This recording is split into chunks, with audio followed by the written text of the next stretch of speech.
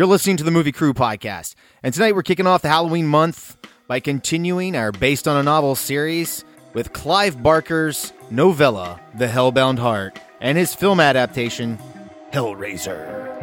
You no trouble. Me, Fifth Element. Supreme Being. You will be a weapon. You will be a minister of death, praying for war. But until that day, you are cute. Sound off like you got a pair. Yes. I was wondering what would break first. Your spirit or your money? You get nothing. You lose. Good day, sir. God is dead. Satan lives. The year is won. Fill your hand, you son of a bitch! The city is headed for a disaster of biblical proportion. What do you mean, biblical? What he means is Old Testament, yes. Mayor. Real wrath of God type stuff. Fire and brimstone coming down from the skies. Rivers and seas boiling. 40 years of darkness, earthquakes, volcanoes, the dead rising from the grave. Human sacrifice, dogs and cats living together. Mass hysteria. What's that like to live deliciously?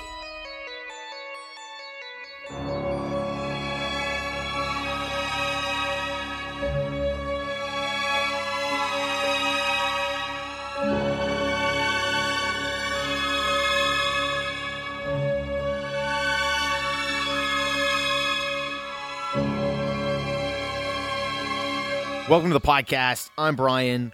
With me here tonight, Mr. Paul Williams. Hello. And guys, we're talking Clive Barker tonight. We're going to talk about his novella, The Hellbound Heart, as well as his film adaptation, Hellraiser. Is this the first time you've ever been exposed to The Hellbound Heart or Hellraiser before, Paul? Not the movie. I saw the movie years and years and years ago. Probably early teens. I didn't read the book till later on. This was definitely the first Clive Barker book I ever read.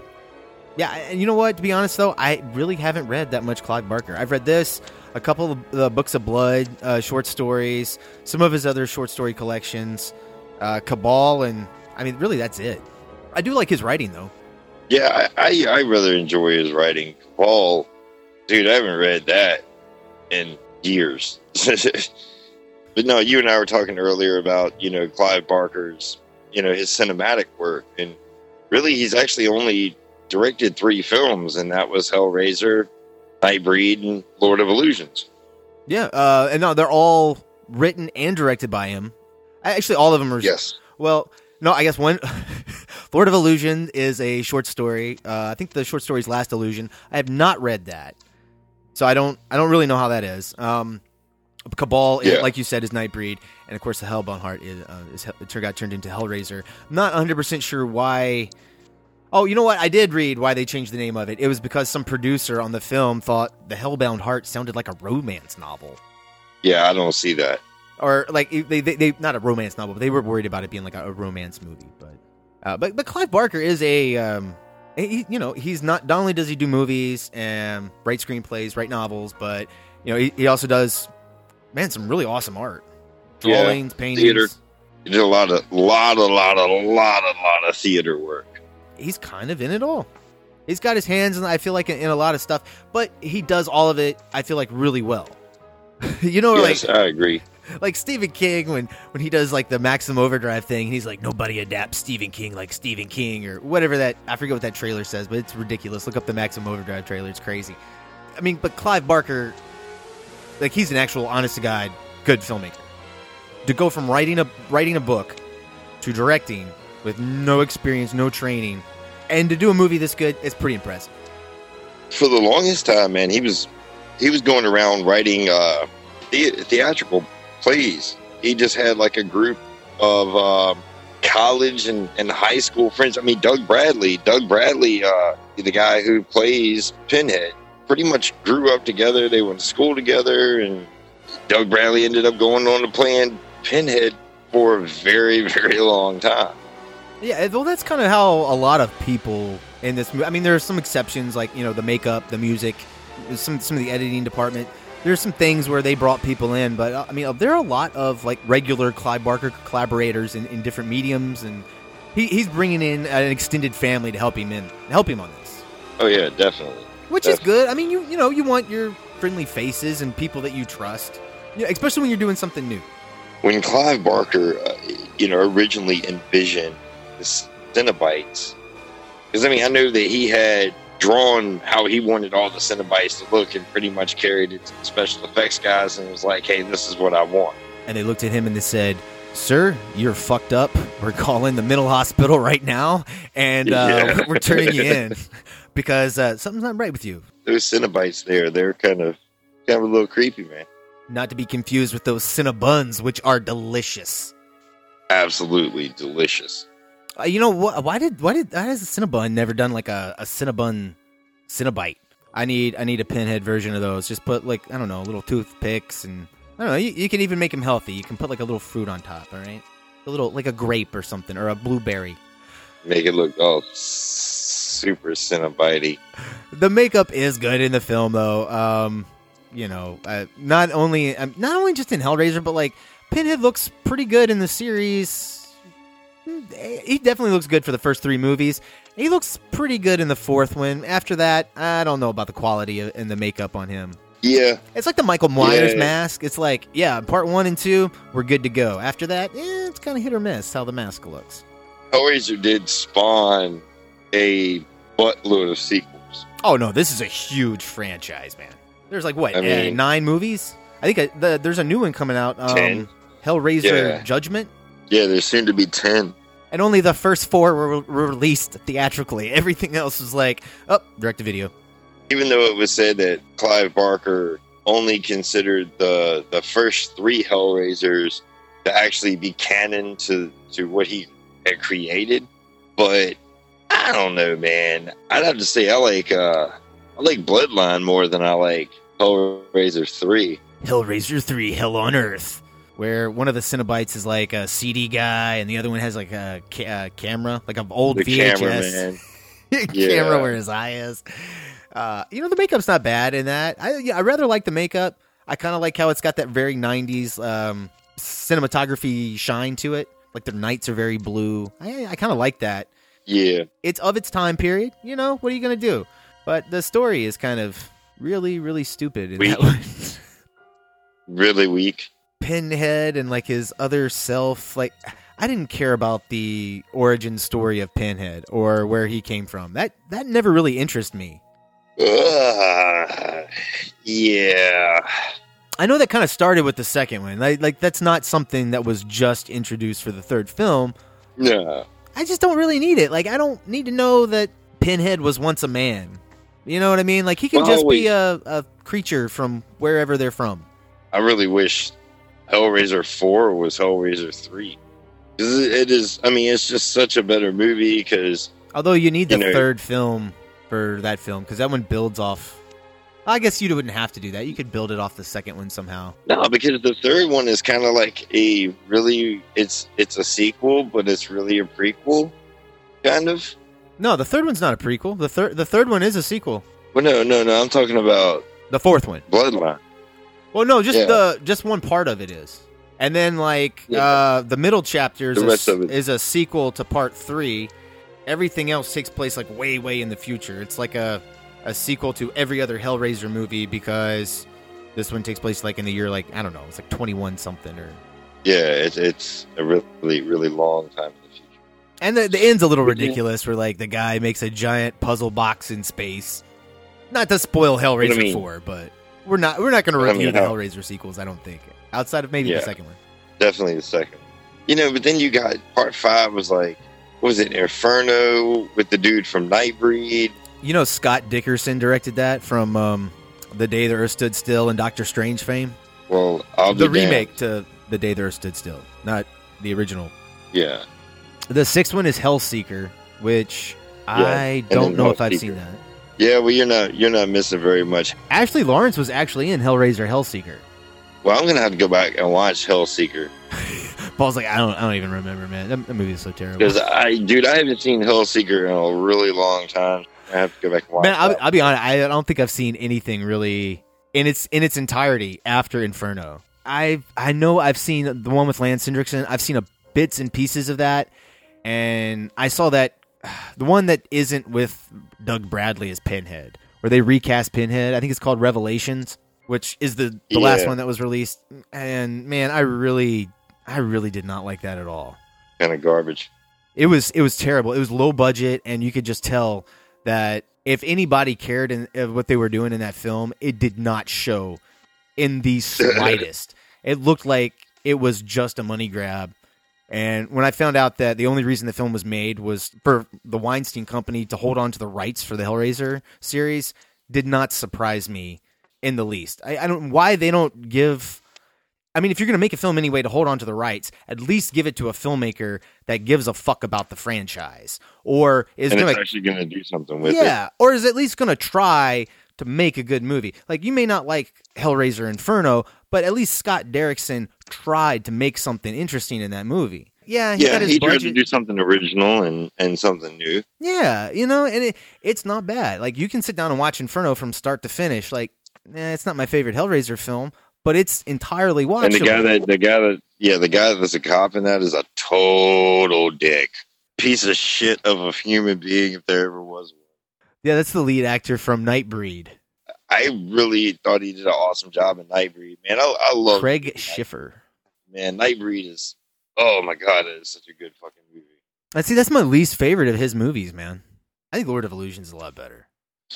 I don't know. I guess the reason why I like Nightbreed, man, is so much is because, like, I kind of like the whole thing of taking monsters who are supposed to be, you're supposed to be afraid of them, and they're supposed to be terrifying, and then turning around and making the monsters the heroes. That's what we did with Freddy Krueger. That's what we did with Jason Voorhees. Like, yeah, but you didn't really make them the good guys. They were still... No, I mean, they weren't necessarily like the good guys, but we went from being afraid of them to rooting for them to murder teenagers. Yeah, we did do that shit. You know, we're talking about those 80s movies and 80s horror. That is one thing that I think is really interesting about Hellraiser. It does stand out. Right? It's really unique. It's really something different. Yeah, I mean, I guess seeing Hellraiser for the first time, man, I was just like, wow, this is a really gory movie and dealt with a few taboo subjects, and at the time I really hadn't seen anything like that. I don't know. I guess this isn't really body horror, but I guess it is a little body horror in a way. When the guy's being put back together, and I mean, it definitely has some elements of it for sure. But I saw this before. I had been exposed to Andy Cronenberg as well. That may have a little something to do with like how much I respect it for when it came out in its time period. Because Cronenberg was doing things with like Videodrome back in the early 80s, and The Brood in the 70s that also touch on things like this. The Brood, especially in terms of like the family unit. Yeah, like Hellraiser kind of like focuses on a family's destruction through an extramarital affair. The Brood it focuses on divorce and how that splits a family apart. So there's definitely parallels in other film. It does stand on the shoulder of giants, but there is something also inherently original about this. And speaking of David Cronenberg also played as a character in the movie Nightbreed. Yeah, he's the killer in Nightbreed. Yeah. You can definitely see... Spoiler warning for all the people that are listening to this that have not seen Nightbreed. Well, no, you know, he's the killer in Nightbreed within like 10 minutes of the movie. I don't remember that ever being a surprise. I mean, especially when it's David Cronenberg showing up as the psychiatrist. You're like, oh yeah, of course, that creepy motherfucker is going to kill somebody. But he totally looks like a normal guy. If you saw him on the street, you'd be like, oh, look at that sweet silvered hair old man. Well, I mean, damn, dude, if you hear Clive Barker speak in, like, interviews, he's, like, really soft-spoken and shit. Not anymore, dude. Not anymore. Not in the last 5 or 6 years, bro. Well, dude, the fucker smokes, like, the hell out of cigars and shit. What are you going to do? Everyone has their vices, you know. Yeah. Can't judge there. Anyway, so we are going to play the trailer, and when we come back, we're going to talk about the book, Hellbound Heart. And the film is Hellraiser. I've seen the future of horror. His name is Clive Barker.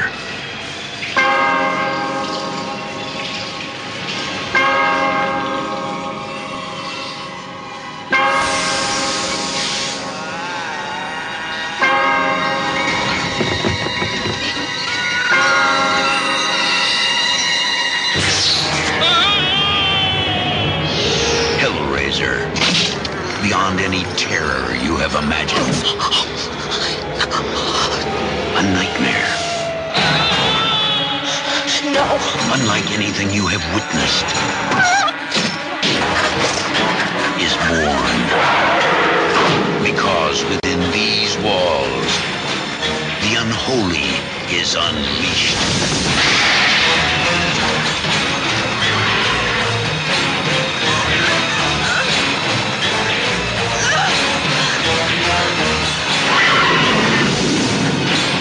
Hellraiser, a film by Clive Barker.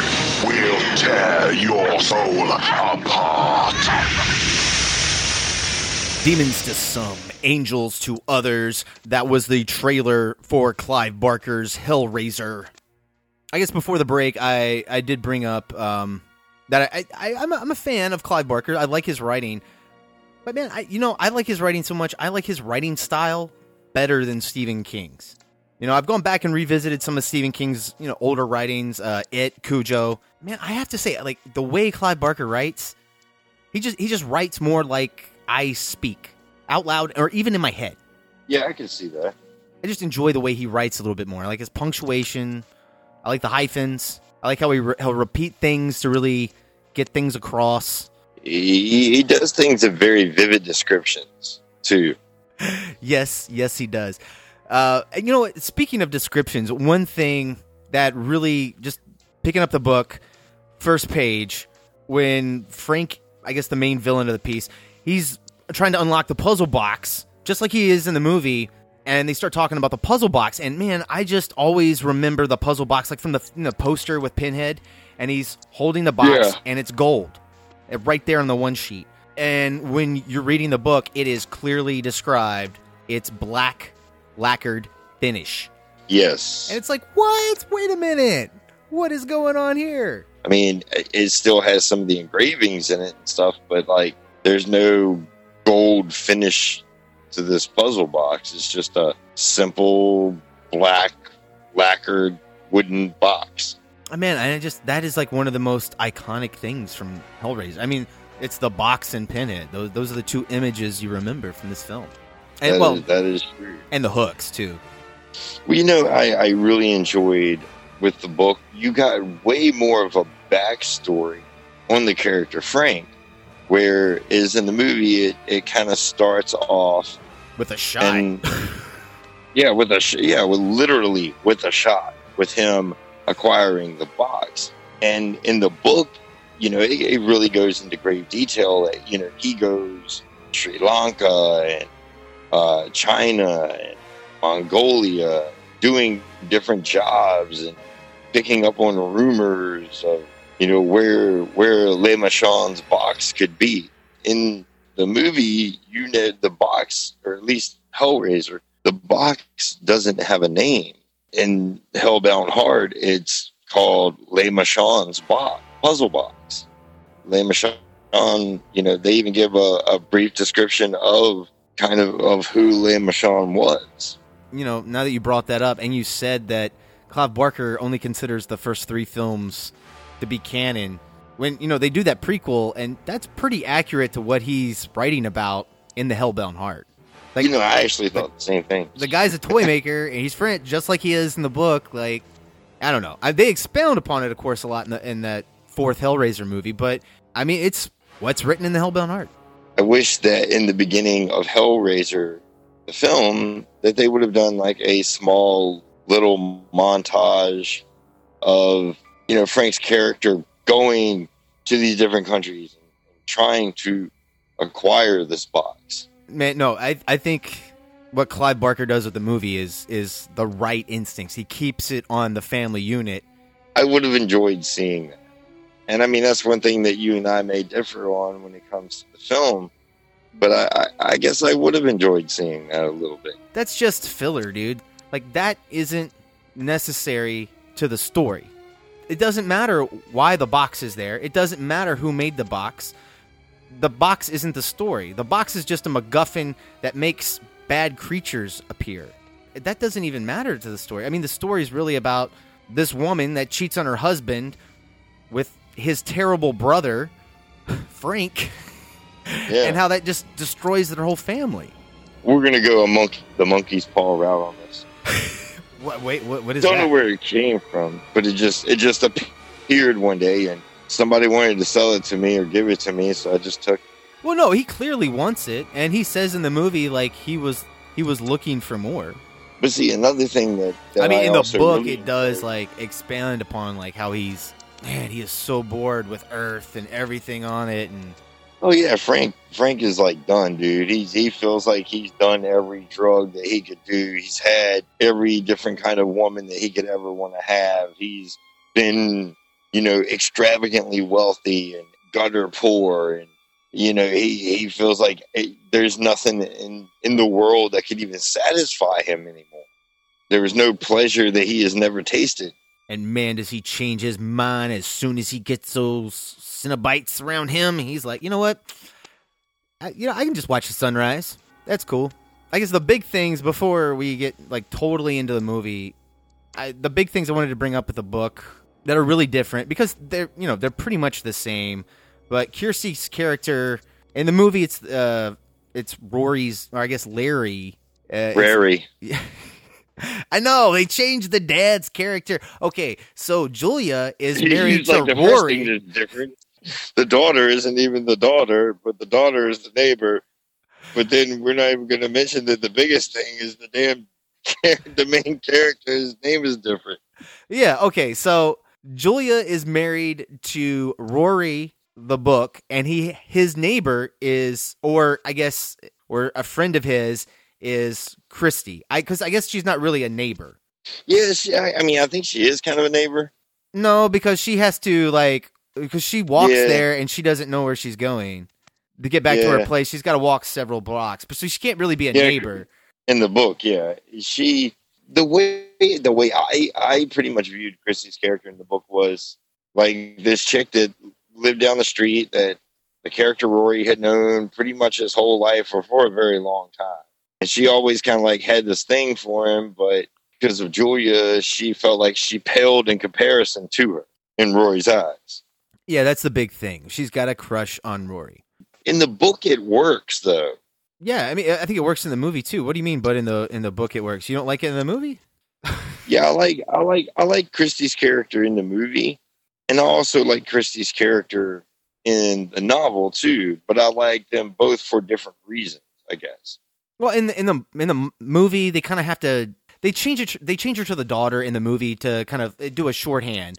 So she has a reason for being there, and you can kind of cut out the love triangle because there's already a love triangle with the brother, Frank.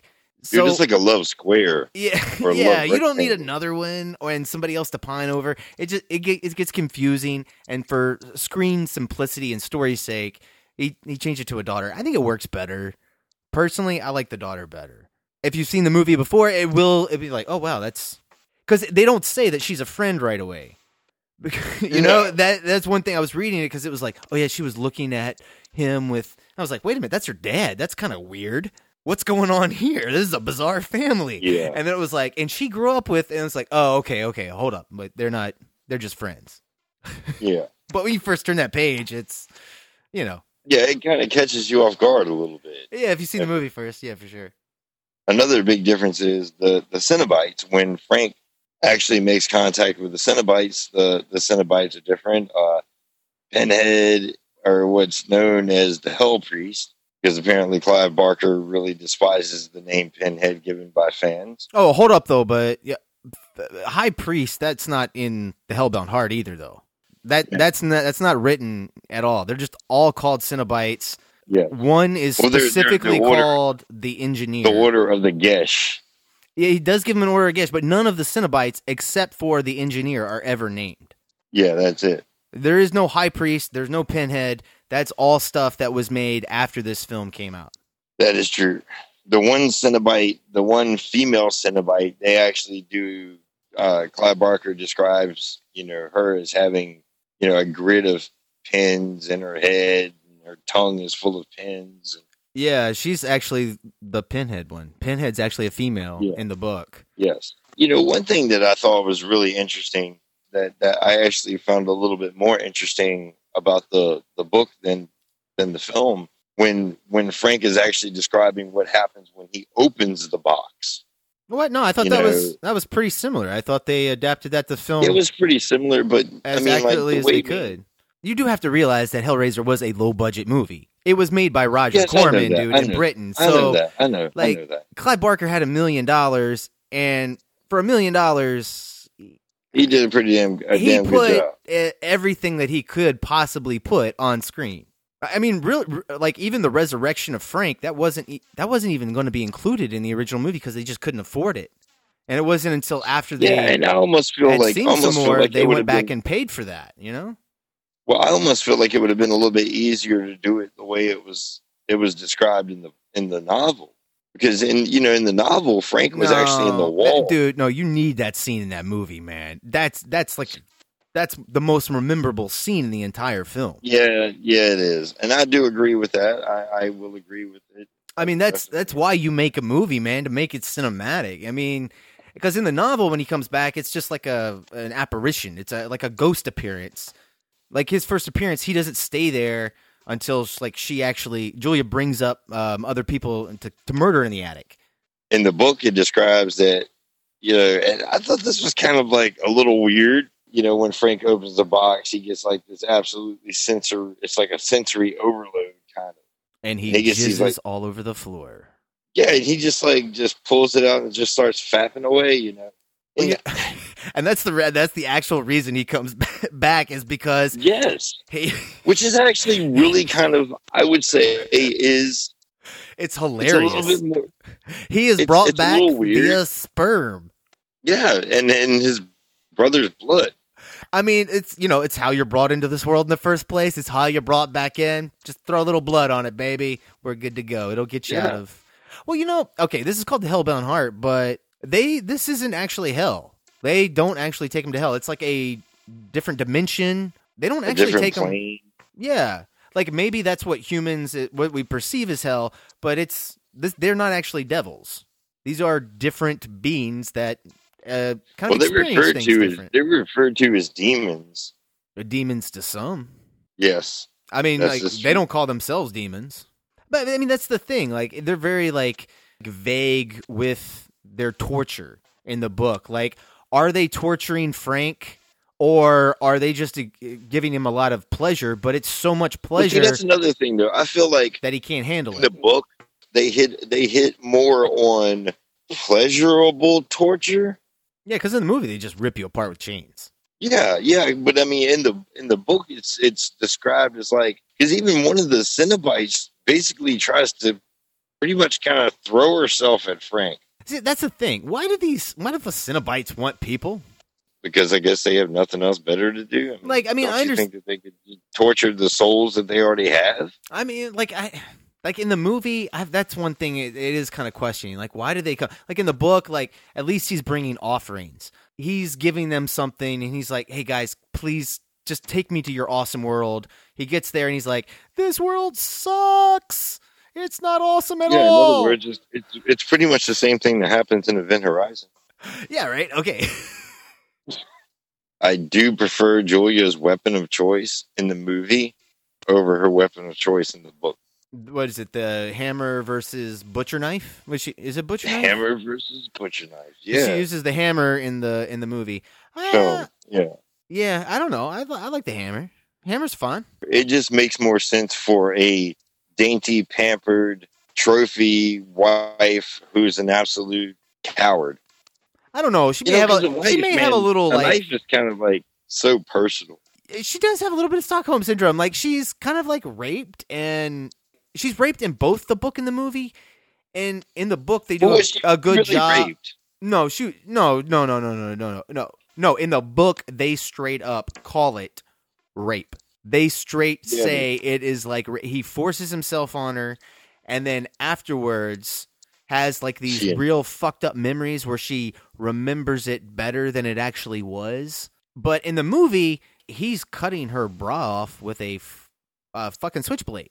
I know where the book is supposed to take place, but where exactly was this motherfucking movie supposed to take place?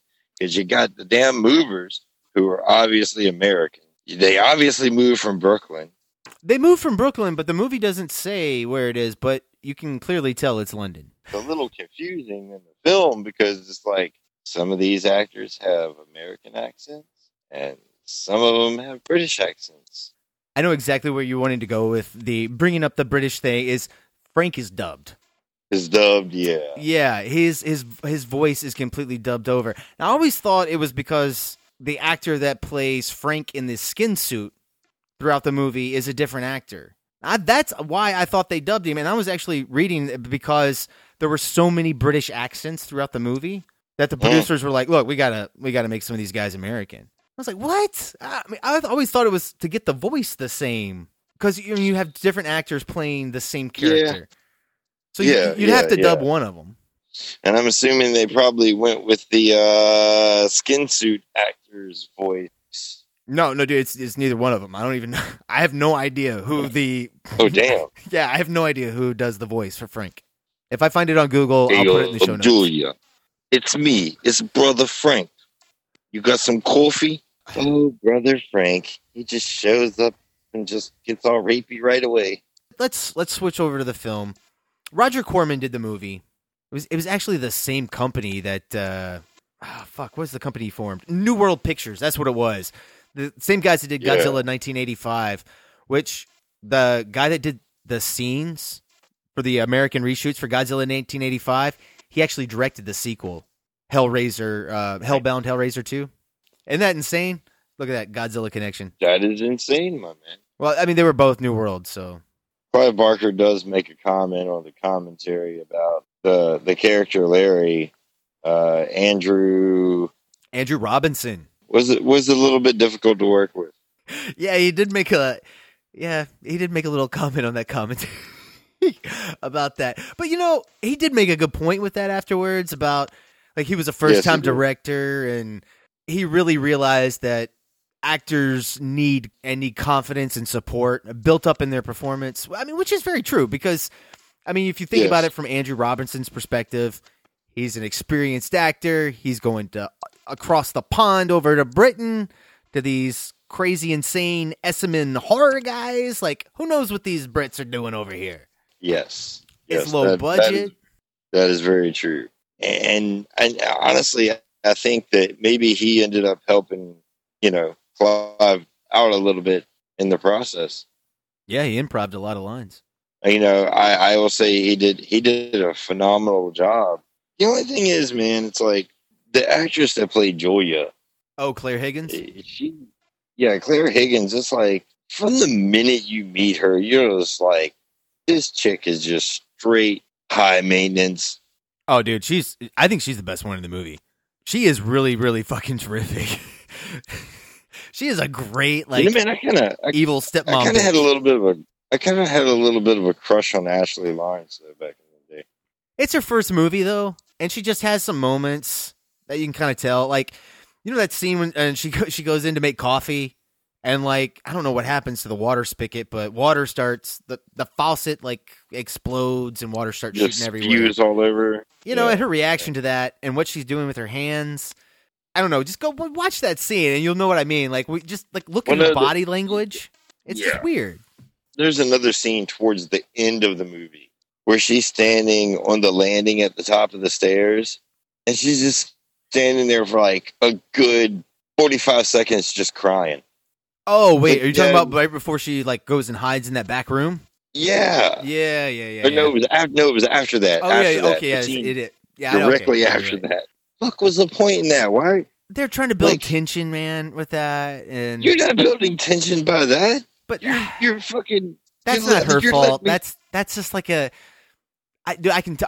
know what? I can tell you just by looking at that. Here's what happened. I'll tell you exactly what happened. Clive Barker and the cinematographer, they covered that action from that one fucking angle, and they got in the edit room and they needed another shot to cut to. They didn't have one, so they just had to let the fucking action play in that shot until Frank came in, and then they could cut. Because when he came in, that's when they got the close up. That is true. I mean, and you're probably pretty damn correct on that, dude. Look, trust me. Shooting in real locations, which this film did, like the house. This is not a film set. The only film set that's ever used. They apparently rented the house. I believe the house was demolished like shortly after the filming of the movie. Yeah, and then the only set that's ever used is when they have the makeup stuff up in that one attic set, or I guess it's not an attic, but it's that top room that Frank pops out in. The damp room.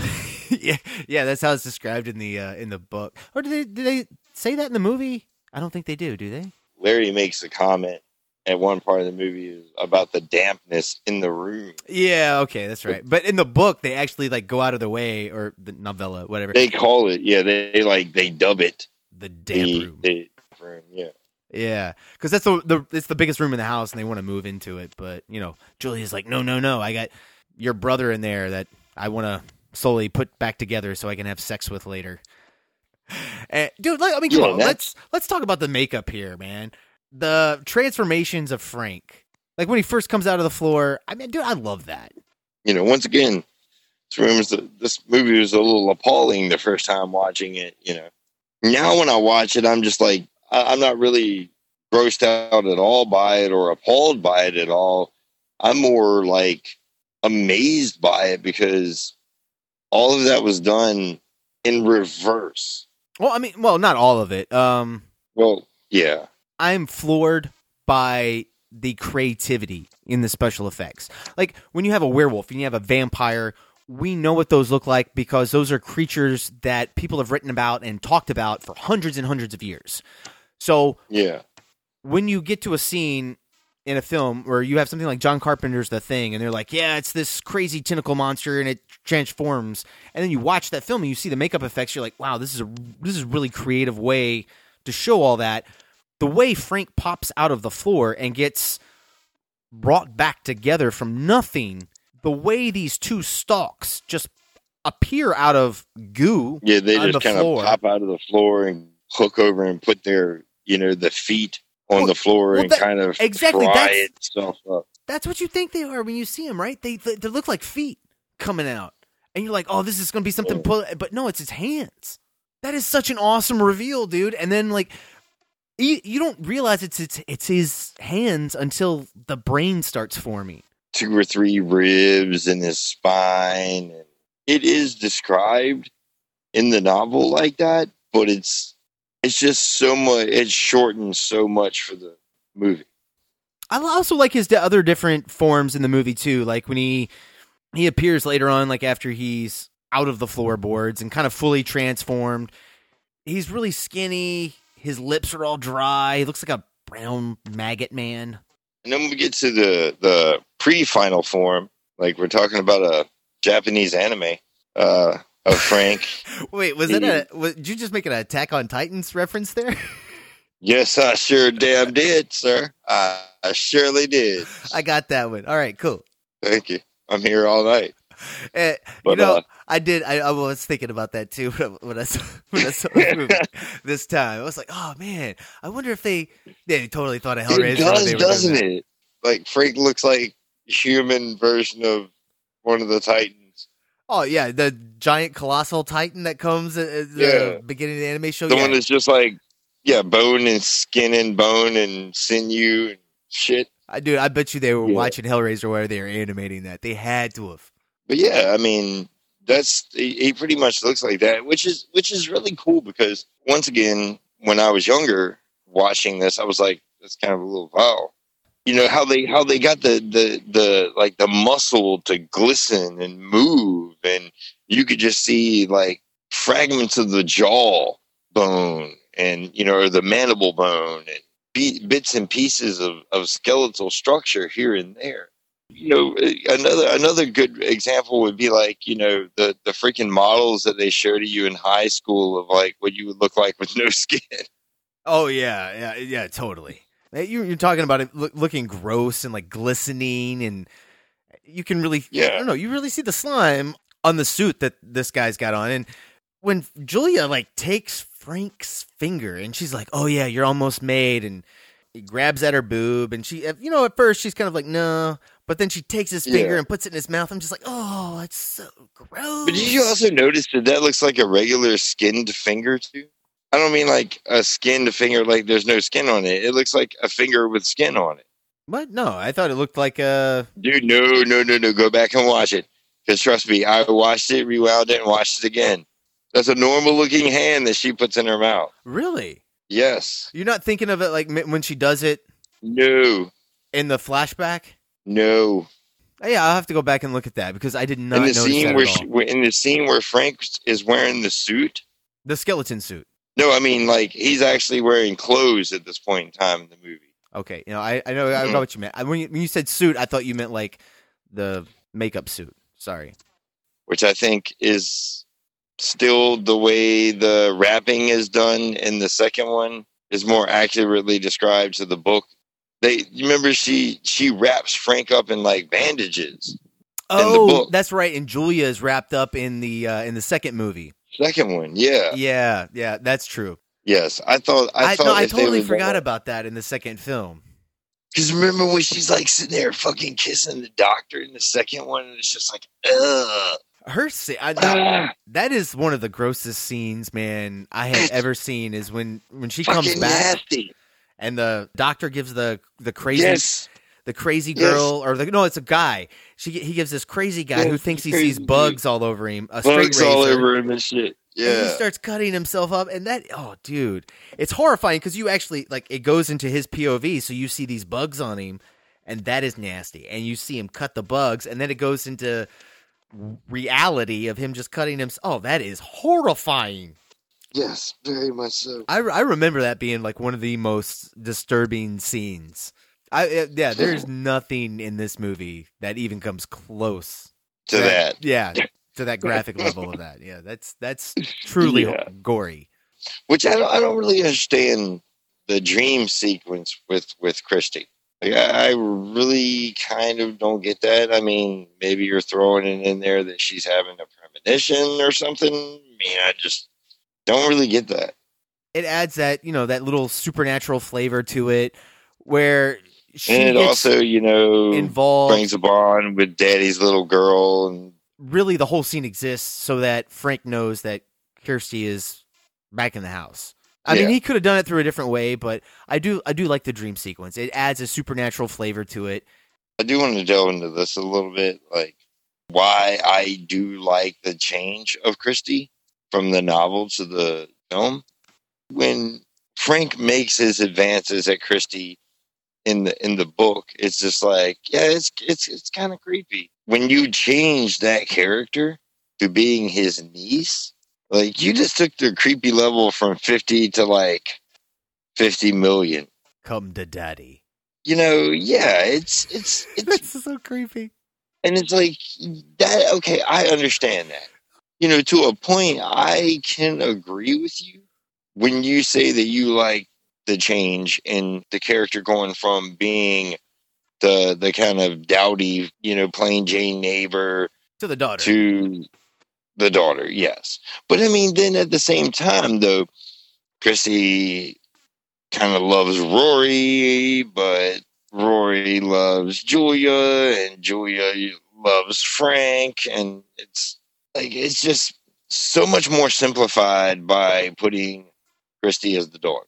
Okay, well, I guess my problem in the book, The Hellbound Heart, Christy pining over Rory, the only reason she's doing it is so that she can be in the story. You know what I mean? Like, don't do anything else with it. It's only there just so she can be there. So it's like, why not just make her the daughter? Then she just automatically has a reason that we just accept better. Yeah, because she is the child. Yeah, if you're not going to do anything with it, I feel like the movie, they give her something to do in the daughter role. There's one scene that really, I think that it's good in the book, but it translates so much better in the movie, is when Rory calls Christy out to the Chinese restaurant, and they're sitting there eating, and he said, he's like, Julia's been acting really strange. Can you go by and check on her sometimes? I mean, that pretty much happens in, exactly in the book too. Well, in the book, it makes her look like a jealous peeping Tom. Yes. I don't like that. Obsessive stalker type? Yeah, it makes it look bad. When in the movie, it's like, okay, look, it's her daughter. She's looking out for her pop. Anyone would do that. Okay, yeah. Everybody loves a daddy, right? If he's not an asshole. Yeah, explained. Yeah, exactly. Explained earlier in the film, because you have this whole really weird fucking scene with the two moving guys. Oh, what do you mean weird? I like that scene. That's a good comedy break, and it's got a serious moment in it. It's a little bit of a good comedy break, but it's just like, goddamn, this dude's straight up a horn dog. Well, no, it's good, man, because they let you know right away that Julia's the evil stepmom, because they had that awesome exchange where, the horny guy's like, yeah, not only is your wife hot, your daughter's hot. And your husband's a man, bitch.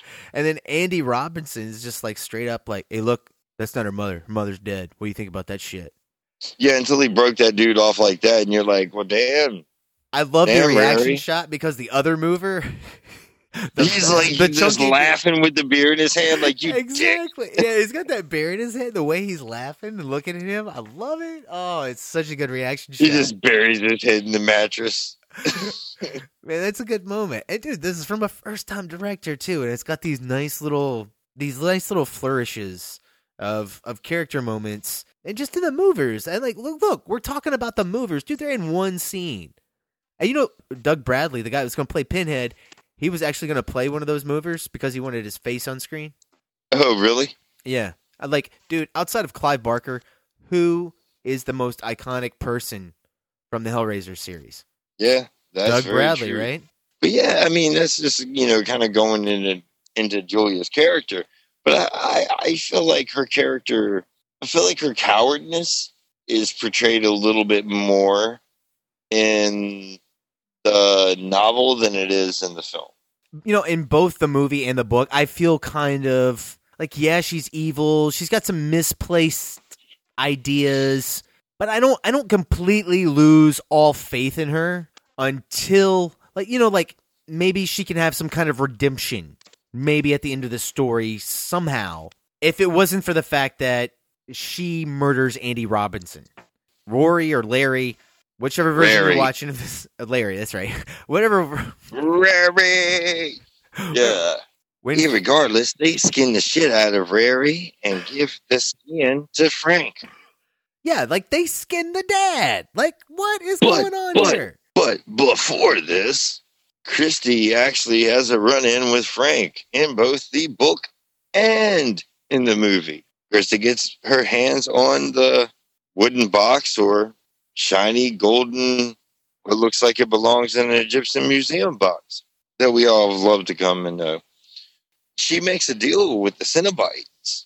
You even pointed out, at this point in time, because you were talking about the bells that Frank describes in the beginning of the book. And then they're described again when Christy opens the box, that the box itself has this little chime. And the chime has to do with the configuration of the puzzle. Yeah, each piece you solve adds another instrument to the song. Yeah, and adds another note. Yeah, and you know what? To be honest with you, I always thought that chime ditty when the box was being opened, I just thought that was a piece of music. I had no idea that was supposed to be from the box. I mean, this was a low-budget movie, but, dude, the sound design... hold on. I mean, it's mono sound. Hold on now. But they could have done something in the sound mix to make that sound like it was coming from the box just a little bit better. They did. Did they? Yes, they totally did, dude. The scene where Christy is sitting on the fucking hospital bed and she opens the box and the little blue orbs and shit are going around the box. Paul, that's just a visual thing. But, you don't know that music is... Yeah, but you hear the music there. You hear the little tune there. There's no way to know that music is actually coming from the box. It doesn't sound like it is. It just sounds like it's a theme when the box is open. Every character has a theme in a movie. They show up and you get your theme. James Bond shows up. So when the box opens, it's got its whatever. Exactly, right? So when the box opens, that's the theme for it. That's what I always thought. when I read the novel, it was like, oh, wait a minute. No, the box is actually making that noise. I don't think that comes through in sound design, dude. I mean, what did you when you first watched this movie, did you think the box made that noise? Did I don't remember? No, I know. the bells, like, I always, like, because Frank looks up when they do the bells. I always thought that was like, okay, these guys are coming in. And they do, like, the light motifs where the lights are coming through the boards and the wood. And, man, they do this really cool thing with the bricks that steam in the hospital with Christy. Yeah, in the movie. Before the wall opens up. Yeah. And Christy's deal with Pinhead. Practically this is pretty much exactly the same in both the novel and the film. You open a box, here go a bunch of demons, like, okay, hey, wait a minute, guys. By any chance did this Frank guy... Well, hold on, this is one thing I don't understand. My uncle was that. Not skinless earlier, so I'm just saying, you're the second weirdest thing I've seen all day. So... Do you know this? I'm just going to put 2 and 2 together and hope I get 4. Well, dude, look, I'd be doing that. I would literally do the same thing. It would probably take me 5 minutes longer to get to that conclusion, and I would already be off into whatever dimension that these Cenobites go to. See, and that's why you wouldn't survive the Cenobites, and Christy did. But no, I mean, okay, she is a little unrealistically fast on the draw. I'll give you that. But, I mean, it makes sense, though, like, logically speaking. Does. I mean, the whole reason she's in the hospital is because she saw a skinned dude. Like, the guy has no fucking skin, and she lost her mind. Plus, he was her uncle, and he was like, "Come to daddy." Well, she saw another guy get murdered too. I guess that. Yeah, she did see the one dude get killed, and then she saw Skin Man Frank or Muscle Man Frank. Okay, so she saw more than just but that's a lot to see in a day. If I saw that in my life, I would be like, wow, that's hands down the most interesting thing I've seen today or ever. So say you ran across your skinned uncle. All of a sudden he's trying to like hurt you. You found a box and he just stops in his tracks, and then you end up with said box. Why would you even fuck with it? Furthermore, why would you walk into a hallway that just opens for messing with said box? I don't know. Okay, so in the very, very beginning of the movie, Frank is given the box. He walks away, and the guy goes, "Take it, it's yours." And Frank takes the box and he leaves. The Asian man sitting at the table goes, "It always was." And it's like, oh, that's ominous. That's very ominous. I kind of always feel like the box is calling to any curious person. At least from the movie. The book actually loses me here on this one. Why? In the book, they go out of their way to say how people search for this box their entire lives. And some people never find it. Yeah. And then this one girl just gets lucky enough to find it, and she wants to open it, and she opens it up in 1 hour or 2 hours in a hospital. Which further makes even... I got you on that. You know what I mean? Makes even less sense when you go into Hellbound. In Hellbound, she acts like she can't even figure out the box because they got to get the other little girl...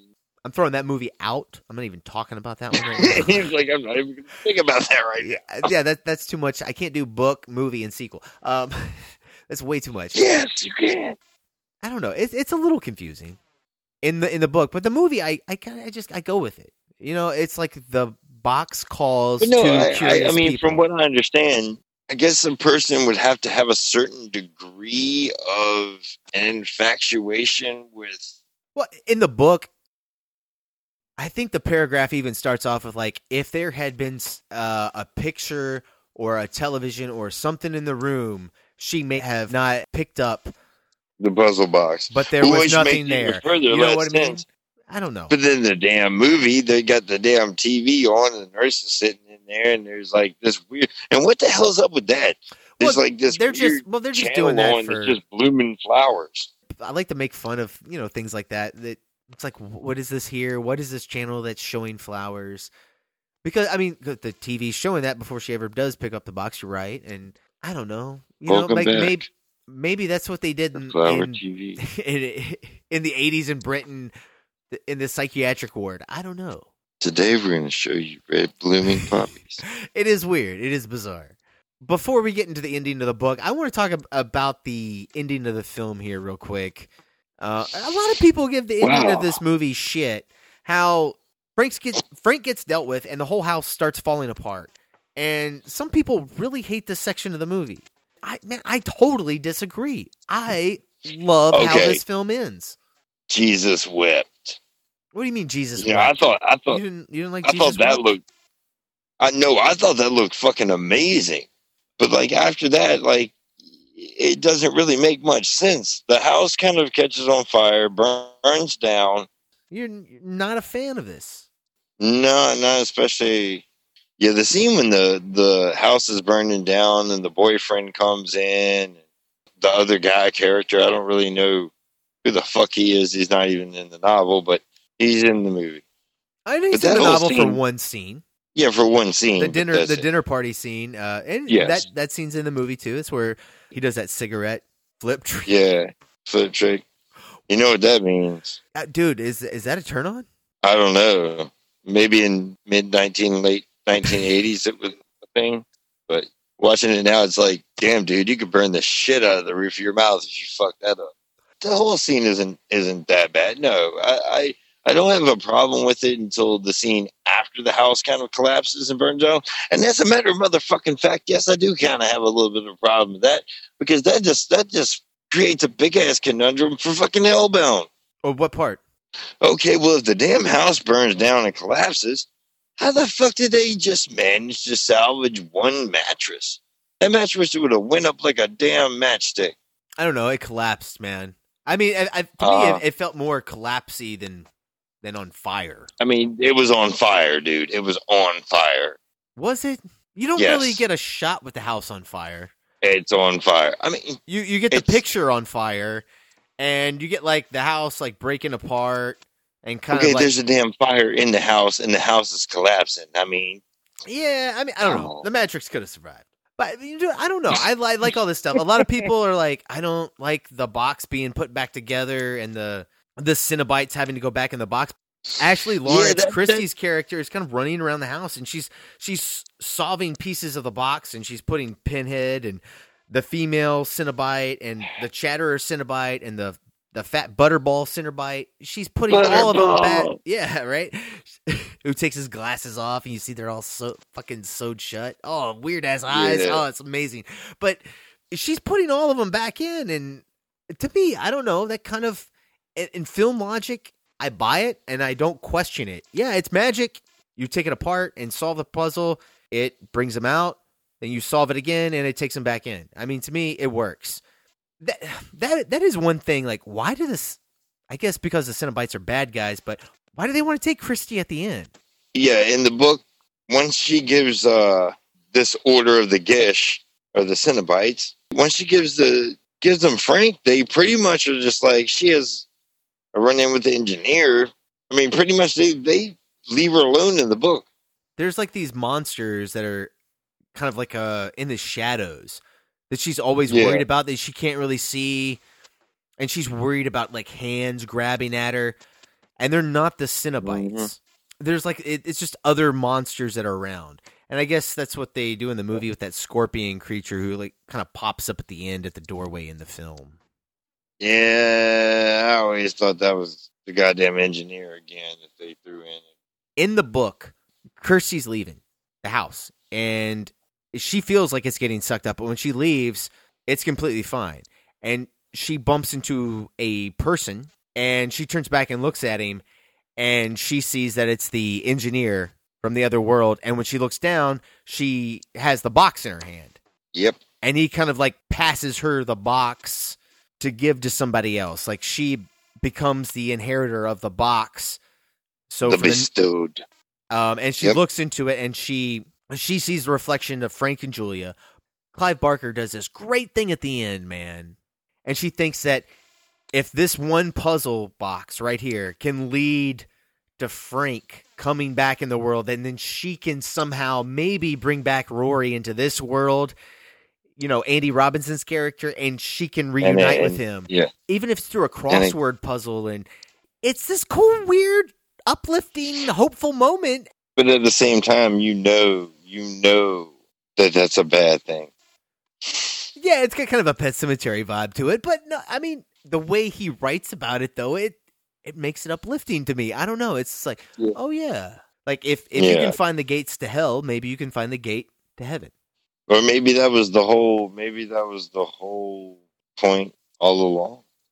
Yeah, that is kind of hinted at that, like, Even, Pinhead says it in the movie. He says a line that's something along like, we are the bringers of pleasure to some and pain to others. Say, well, like the box, has this kind of duality to it, where it's like we could give you unimaginable pleasure and in paradise, or we could give you the most brutal tortures of hell. All right, guys. So I think that's Hellraiser right there. And Hellbound Heart. Paul, final thoughts. Got any say about the book and the film? Yeah, I love the film because the film I saw first, and the film kind of was what introduced me to Clive Barker. Reading the book, there are things that I really do enjoy more about the book than I do the film. With that being said, I think both of them are great literary and film pieces of art. It's a great story. It's a story about love and betrayal and, the afterlife or other dimensions. I mean, there's so many things to be said that are just great about this film that I feel like certain people, as in film critics like Roger Ebert, decided to absolutely trash and shit on because they didn't really understand it. And guys, we will put. I'm sorry to interrupt here, Paul, but yeah, guys, we'll make sure that we put Roger Ebert's links in the show notes to his review, because that's something to read.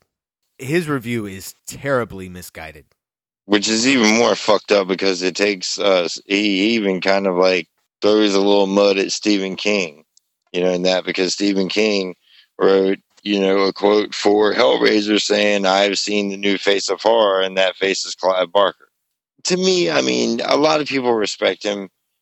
To me, that's just such an uppity dick move. I don't think that makes him a dick. I just think that he was wrong when about it comes to he was wrong about this one thing. He was totally wrong about this one thing. I agree with that. Because there's so much more substance to this than just the gore, the horror elements to it. There's a deeper story there. It's a deeper story of what people, what characters like Julia will go through to receive some kind of excitement and enjoyment in her life.